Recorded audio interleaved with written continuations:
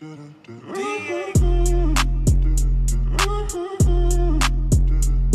do you mean the kids are calling you Tabitha the elephant? What? I don't know where or how this got started, but one day the students asked me, Mrs. Herring, are you a teacher? And I was like, no, I'm an elephant.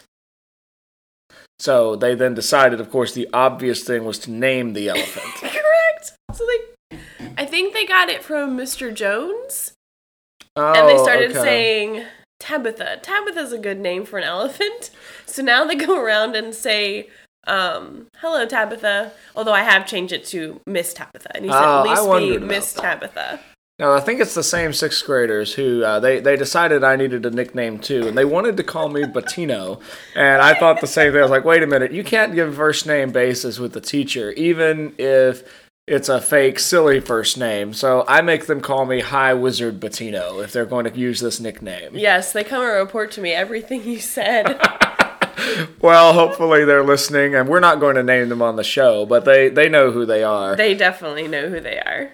Welcome, ladies and gentlemen, to another episode of What's the Res, an ongoing conversation about the current resolutions in the world of high school debate.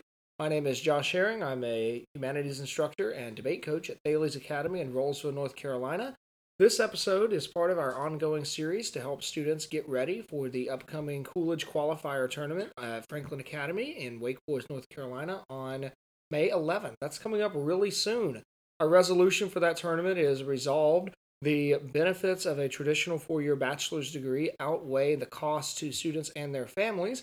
Today I'm joined by my wife, Jennifer Herring, who's going to help us with her college story and really weighing some of those questions in her own experience and whether or not college was worth it. She brings to our episode 5 years, 4 years? How many years in Wake County Library? 4 years. 4 years at Wake County Library, and now 2 years as a teacher at Thales Academy. And she has an associate's degree and a bachelor's degree and a master's degree. So I'm going to call you Jen on the show, even though all of your students listening know you as Mrs. Herring or Tabitha the elephant. But Jen, welcome to the show. Thank you. I'm excited and nervous to be here. Oh, hopefully not too nervous. I mean, there's always a cat nearby to pick up in case you're really nervous. I mean, this is true. They're very comforting that way. Well, Jen, tell our audience your story. How does your college journey go? Well, it starts with being homeschooled, and somehow in 1999, my mom managed to have me enroll for classes at the local community college. I only took one class a semester. But I was 14 going into my first class. I learned pretty quickly on, don't tell anyone how old you are. You were a 14-year-old attending community college. Yes. And that's attending. That's not doing some kind of online virtual connection. That's physically at the community college. Physically at the college, on campus, for classes, 3 days a week. Okay. I believe 3 or 4 days a week. It was a language course. It was Spanish 101, so I cannot remember exactly what the schedule was. But I started going to FCC, Frederick Community College, in 1999, and I graduated from high school in 2002. Still continued taking community colleges, though by that time I did transition to full-time. And I graduated with my Associate of Arts in General Studies in 2004. And how old were you when you graduated with that degree? I believe I was 17, turning 18 that year. So you were still between 6 months to a year younger than the national average for students who are graduating high school. Yes, I was. Okay, well, so tell us a little bit about that community college experience. Do you look back on that as a positive experience? Definitely, it was a very positive experience. I do not know how my mom was able to enroll me, because they did have dual enrollment. They did have dual enrollment. They had dual enrollment. We got that part. Keep going. They did have dual enrollment, and which is very common nowadays. In that point in time, I think it was a little bit more new and innovative. And I believe the structure was intended for upper class students. I don't know. This is all based on vague memory. But somehow my mom was able to get me enrolled at the age that I was. I ended up being their commencement student speaker. There we go. The student speaker at commencement, the year I graduated my associates in general studies. And I developed a community there. I had some very positive role models and advisors in the student life office. And I was on student council for a year or two as the secretary, which was an interesting experience. And I enjoyed it very much. And really just had the opportunity to see what class structure was like since I was homeschooled, and have that transition into a traditional classroom structure with classmates and a teacher and so on and so forth. I would not take that experience away for anything. Also, having finished the associate's degree, more of my credits transferred when I went on to a bachelor's degree. I had something like 60 credits transfer. So when I did finally make it to a 4-year college, I had senior status by my second semester. Which certainly then at least gave you advanced standing when it came to registration and certain perks. We'll get to that maybe in a minute. I always got every single class that I wanted. That is quite the benefit. Well, so what was next for you? You were 18 with a degree. Did you go on immediately to a 4-year school and complete it in 2 years? What'd you do after that? Yeah, I would have loved to have gone into a 4-year school, but the finances just were not there. My parents didn't have the finances to send me to college, and I really wanted to go to college. That was my desire and my dream. I was in a community where there were other young ladies who their first desire was to have a family and get married. And I wanted that, but not until I had gotten my bachelor's degree. That was important to me. So I started working full-time, eventually for a local cardiologist as his front desk receptionist. Worked there for 2 years and 7 months. And in that last year, I realized that if I wanted to go and get my bachelor's degree, I needed to go do it. Otherwise, it wouldn't happen. So I started pursuing some colleges, started applying around, and I settled down to one of two choices. I either wanted to go to Hillsdale College in Michigan, or I wanted to go to University of Maryland, Baltimore County. Those are two very different options. I mean, certainly University of Maryland, Baltimore County, you're going to be looking at in-state tuition and those sorts of arrangements, but Hillsdale doesn't take any federal money, so they don't really care about the in-state, out-of-state distinction as much. Mm-hmm. So what did you choose? So I knew that I wanted to go to Hillsdale for the classics department that they had, and I knew I wanted to study Latin and Greek and ancient languages. And I also wanted to go there for the professors and student body, but the price tag was steep enough that I had to think about it because I didn't have any financial help. The University of Maryland, Baltimore County, UMBC for short, they had an ancient languages degree, and they were in-state, and it was like $5,000 for tuition. And that was definitely very attractive. But my deciding factor was that my dad didn't have much to say about any of my college choices except for Hillsdale College. He was very drawn to the stance that they had that they would not accept federal money. And that meant something to me. That was very important to me, that he had an opinion about it at all. So needless to say, my first choice was Hillsdale. It was just making the money swing. So I decided that first year that I was going to go ahead and borrow what I needed. The fact that I had worked full-time for 2 years and 7 months actually put me in a position where I could get this private loan from the state of Michigan. And because I had worked full-time, I did not need to have a cosigner. And for me, that was significant because I wasn't putting anyone else under the obligation of paying back my loan. That's right. I remember I faced that same decision, and I had to Dad and I had quite a conversation about co-signing, and he told me that if I defaulted on my loan and it cost him his house, he was not going to be very happy with me. Well, I was glad that I was able to spare my family that request with this particular loan. I was thrilled, actually. So that first year I borrowed. I had some scholarship money from Hillsdale, but I borrowed heavily for that first year. I believe they also gave me a loan as well. And they required a cosigner regardless of your age or work experience. And my dad was willing to cosign on those loans. So I borrowed for that first year. And then at the end of the year, started thinking about, could I make it back the next year? And I talked to financial aid. And it was Richard Masterson? No, Morganston. Is he the guy that was at the alumni dinner a few months back? No, he wasn't. No. Okay, that was someone different. That was somebody else. I know the guy you're thinking of, though. I've seen his name on so many emails. I apologize for messing up your last name. But I can't remember. Morgenstern? It's an M name. It's an M name. No, don't look. That's cheating. Okay. So, regardless, anyway, I had a meeting with him, and he steered me in the direction of some opportunities for scholarships. And the long and short of it is I ended up getting 2 half-tuition scholarships out of that conversation with him. And I was very, very blessed. Very blessed. I was able to renew those scholarships as well for 3 years. For the rest of my time at Hillsdale. I stayed at Hillsdale a total of 4 years. So that was 2 half-tuition scholarships, which really took care of the bulk of the finances needed.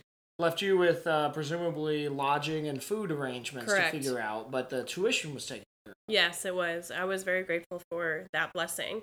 It enabled me to stay at Hillsdale, and Hillsdale is an experience that I would not trade for anything. It was very, very positive. Yeah, I think that's your story is really interesting in a lot of ways. In part, I remember talking with a Hillsdale official at that alumni dinner in Raleigh a few months back, and I asked him, what about the price tag? Because I love my years at Hillsdale, and I too would not trade them for anything. But I have trouble recommending Hillsdale to students now because I know some of them are from families that could easily afford a $25,000, $30,000 a year price tag. But many of them are not in those kind of financial situations.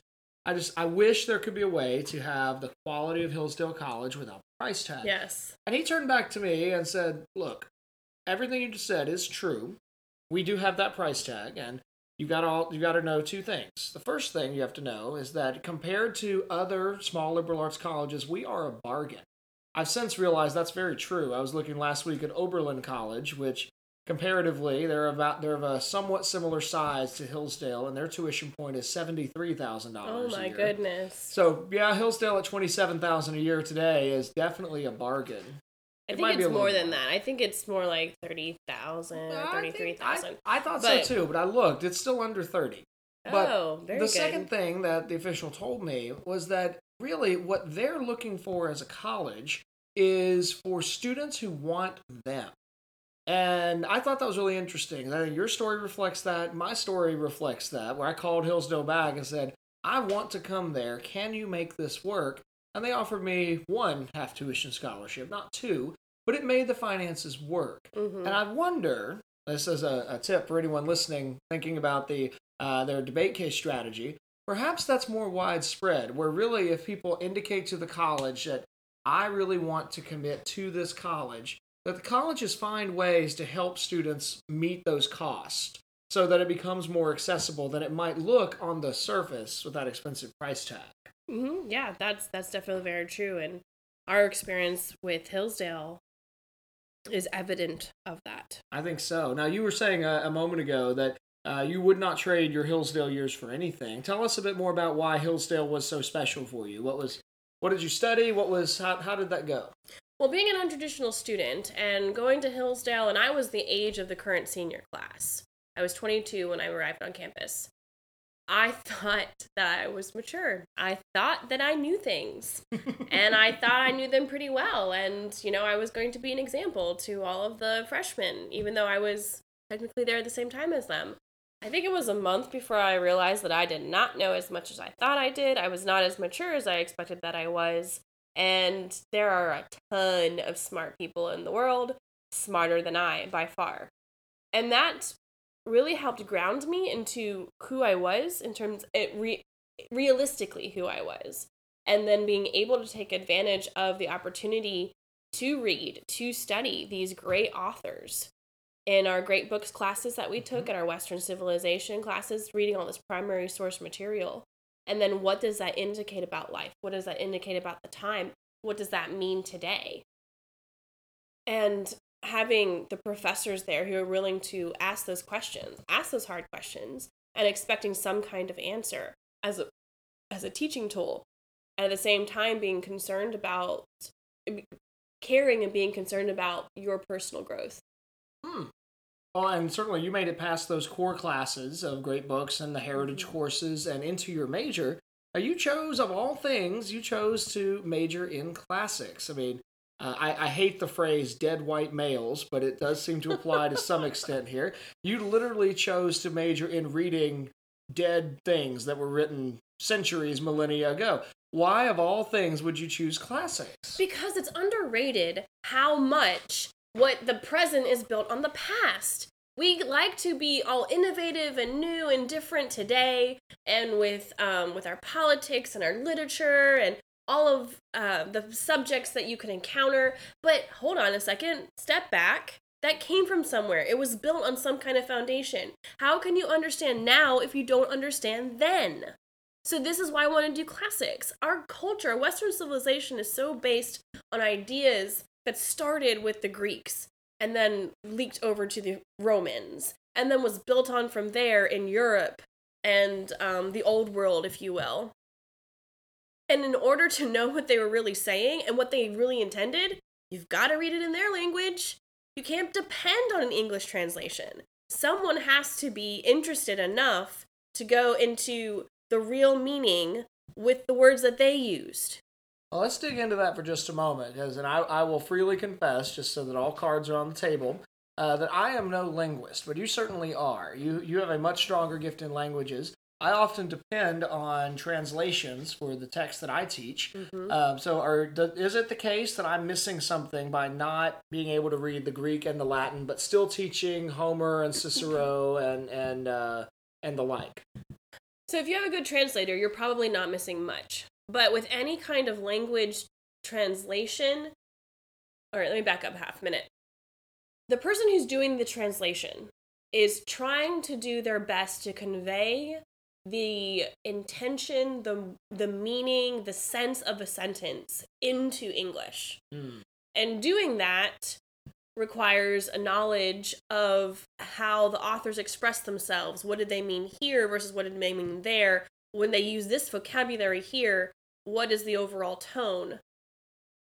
So if you have a good translator, that's what they're doing when they translate it into English. And you're not losing much. But you as an individual don't have that first-hand experience of understanding that this sentence structure with this verb and this tense communicates thus. That's what you're missing. And for the understanding of Cicero, for the discussion and the learning, those little grammar details are nice to have. They are not the end all and be all, I will say that.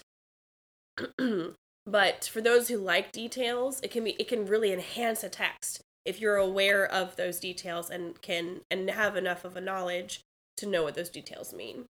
So I think it's safe to say, from the passion in your voice, that you do love the classics and you do love the study of classical languages.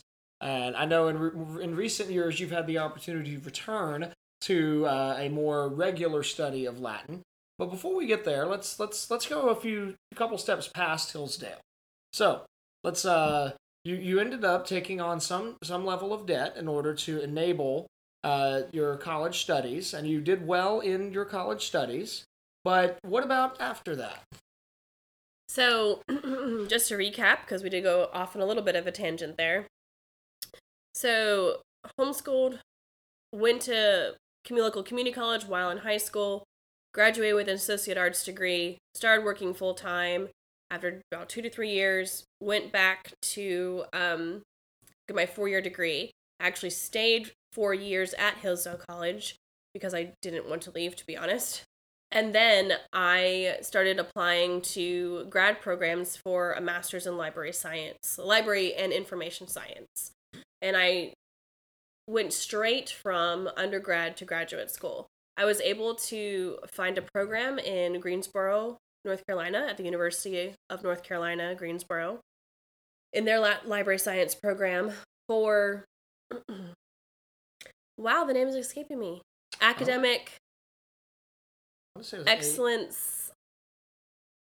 I don't remember. Oh, this is terrible. Well, this is really bad. Just in case there are any of Jen's librarian friends that want to email us and chide us at What's the Res for not having this on hand, you can contact us at what'stheres@gmail.com. But let me finish my story. Oh, there it is. I still remember the name of the scholarship. I apologize. But it was a scholarship program, full tuition for minorities. And I'm half Puerto Rican, so I applied as a Hispanic. And I got a scholarship. I was accepted into the program and got the scholarship. So then I went to grad school for 2 years, and in 2013 graduated my master's of library science. Got a job that summer as a children's librarian with the Wake County Public Libraries. Worked there for 4 years.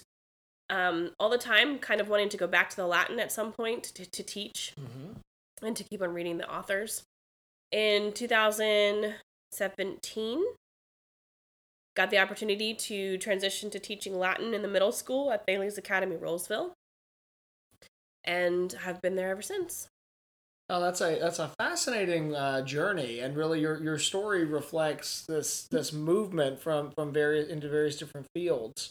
Did you find that your time at Hillsdale prepared you to do well in grad school? Yes. Hillsdale was mentally exhausting and engaging with the material that you were reading and having to process through. Grad school was challenging in taking all of this knowledge and applying it in a practical manner. And the practical ins and outs and the tools and necessary to running a library and of offering those services, and in what context you should offer those services when you have this challenge in dealing with the public. How do you get around it? How have other people gotten around it? And so on and so forth. Wow. So really, would it be fair to say that one of the real benefits from your time at Hillsdale, even though it was a costly experience to be at Hillsdale, it really benefited you in preparing you to think in different ways that you wouldn't be able to do if you hadn't gone there? Oh, very, very, very true. Yes. Now, and does that kind of and really, of course, now you're using your Latin degree day in and day out in teaching. And I think it's interesting that I don't know how many times I've heard people say this about a history degree or an English degree, but also about a classics degree. The question is always, well, how are you going to make any money off of that degree? Has the Latin degree become oddly more valuable in recent days? Well, in recent days, yes. I don't know how connected it is to a classical school's resurgence in the education arena, but there has been increased desire and need for Latin teachers, like good Latinists who can also be teachers, coming on the scene and introducing this language of immense detail to students, preparing them for any future language study, as well as introducing the logic and structure of language and how that's different from English. And in learning the language, you're kind of shaping your mind to be open to another way of expression, which at some point in our lives is a good lesson to be aware of. And it happens no matter what language you do study. Latin is unique in that it has so many endings and stem words, and there's rules and how you apply it together, kind of like a puzzle. And that exposure gives you're working on like logic skills, like the same part of your brain you use for math. You're looking on language skills, you're working on vocabulary, and you're also setting yourself up for literature as well whenever you get past the grammar and into reading the authors. I've heard that for many years, that Latin enables students to be able to think in such a way that if they need to acquire another language, they already have all the building blocks. I was recently talking to one of my 11th grade students, who's also one of our debaters, and Daniel has recently decided that he really wants to learn Russian. He was at Thales through middle school. He's taken Latin classes. He's now taking Spanish, but in part because of his language formation, he has the ability, without hiring a tutor or engaging a specialist teacher or something like that, he can make use of free resources on the internet to acquire a basic understanding of how the Russian language works. I would say my 6th grade students right now, in comparison to where they were at the beginning of the year, have the foundation they need to start picking up another language if they want to. Because we've talked about the present tense and the endings and the persons that means, and how an ending tells you what the subject is, and what this ending on this end of the ending on this noun tells you how it functions in the sentence, and how you transition that into English. My 6th graders have done all of this already since July. It's intense and amazing, and they should be so proud of themselves. Well, hopefully the ones listening to this will appreciate that shout out. Well, so Jim, theoretically, our audience is composed mostly of people who are preparing for this resolution, weighing the cost against the benefits of a traditional bachelor's degree. What advice would you give to students who are looking at this question of college, whether in terms of the debate or actually for real, and they're looking at college choices in the near future? There's still so many factors to consider. Figuring out what you want. What you should look at as you're trying to figure out what you want. Professors. I would say that is the highest value that a university or a college can offer, is who the professors are that they have. And I don't necessarily mean in terms of name recognition or reputation or class size and research, as much as who is willing to engage with you in your life and push you and ask you those tough questions in order to get your mind to engage and consider other perspectives other than your own. Kind of the same idea, the kind of that same structure you get when you get to the higher level courses and you have smaller classes, finding that kind of intimate setting where you have a professor who's willing to engage you in your life. That's my number one, because I think that no matter where you go, finding that core is what will help you develop better as a overall person, as a whole person. Beyond that, big university or small college, find out what your feel is. I personally wanted the small college experience. I wanted to be able to know my classmates and I wanted to be able to know my professors. And I didn't want to get lost in the crowd. And then when you found those, try to make it happen despite what the price tag is. I realize at some point that's going to be too high. When you're talking about Oberlin College with a $73,000 price tag per year, like that point I'm out. I cannot afford that. But I advise everyone to go to Hillsdale if they can get in. Because, and yes, you chuckle, Josh, but it is such an amazing place with students who want to learn, who want to study, and who bring their sharp minds to class every day, and thus help hone your own mind to be a contributing member to the culture and society and civilization. And I don't see that matched elsewhere. I know there are other schools that are close to the Hillsdale model, but from personal experience, that is unmatched. I certainly might chuckle at that, if only mostly because I get stuck on the practicalities. Hillsdale would not be Hillsdale if it had 50,000 students in it. Yes. I wish it could work that way. But at the same time, I know my students get a little grumpy at how often I tell them they need to apply to Hillsdale College and they need to go visit Hillsdale's website. Oh, by the way, have you seen the latest article from a Hillsdale College professor? I will confess I'm not terribly subtle in my advocacy for them considering Hillsdale. I think the greatest, you started to get at this, so I want to just pull this out. I think the greatest value in college, and the part that is, I without going into insane numbers and amounts of money, the part that is really close to possibly priceless is the fact that you change yourself through excellent education, and you cannot accurately predict how those changes are going to open up future horizons for exploration. Well said. So, because that's what a great liberal arts college does, the price really does become worth it if we look at it over the long haul.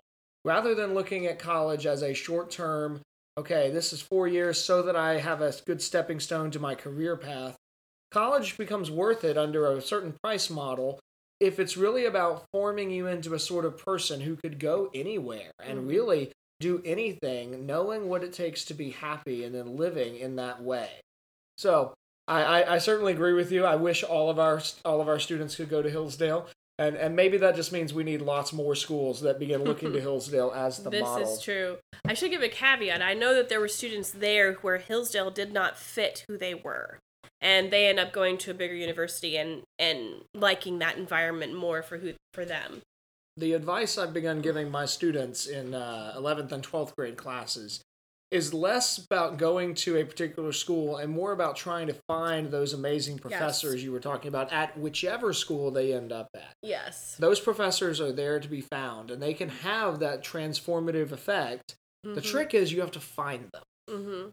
And then after professors, I would say find that core group of people who are serious about their studies and serious about improving themselves and want to use college in order to create a better whole person within themselves.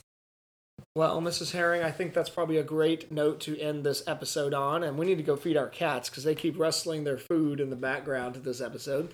Ladies and gentlemen, I hope you've enjoyed this special episode of What's the Res, an ongoing conversation about the current resolutions in the world of high school debate. My name is Josh Herring. I'm a debate instructor and humanities instructor at Thales Academy in Rolesville, North Carolina. My guest this episode has been Mrs. Jennifer Herring, a proud graduate of Frederick Community College, Hillsdale College, and the University of North Carolina at Greensboro. If you want to get in touch with us here at What's the Res, please send us an email at whatstheres@gmail.com or find us on Twitter or Instagram at whatsttheres_. We love to hear from you. Until next time, work hard, speak well, and seek truth.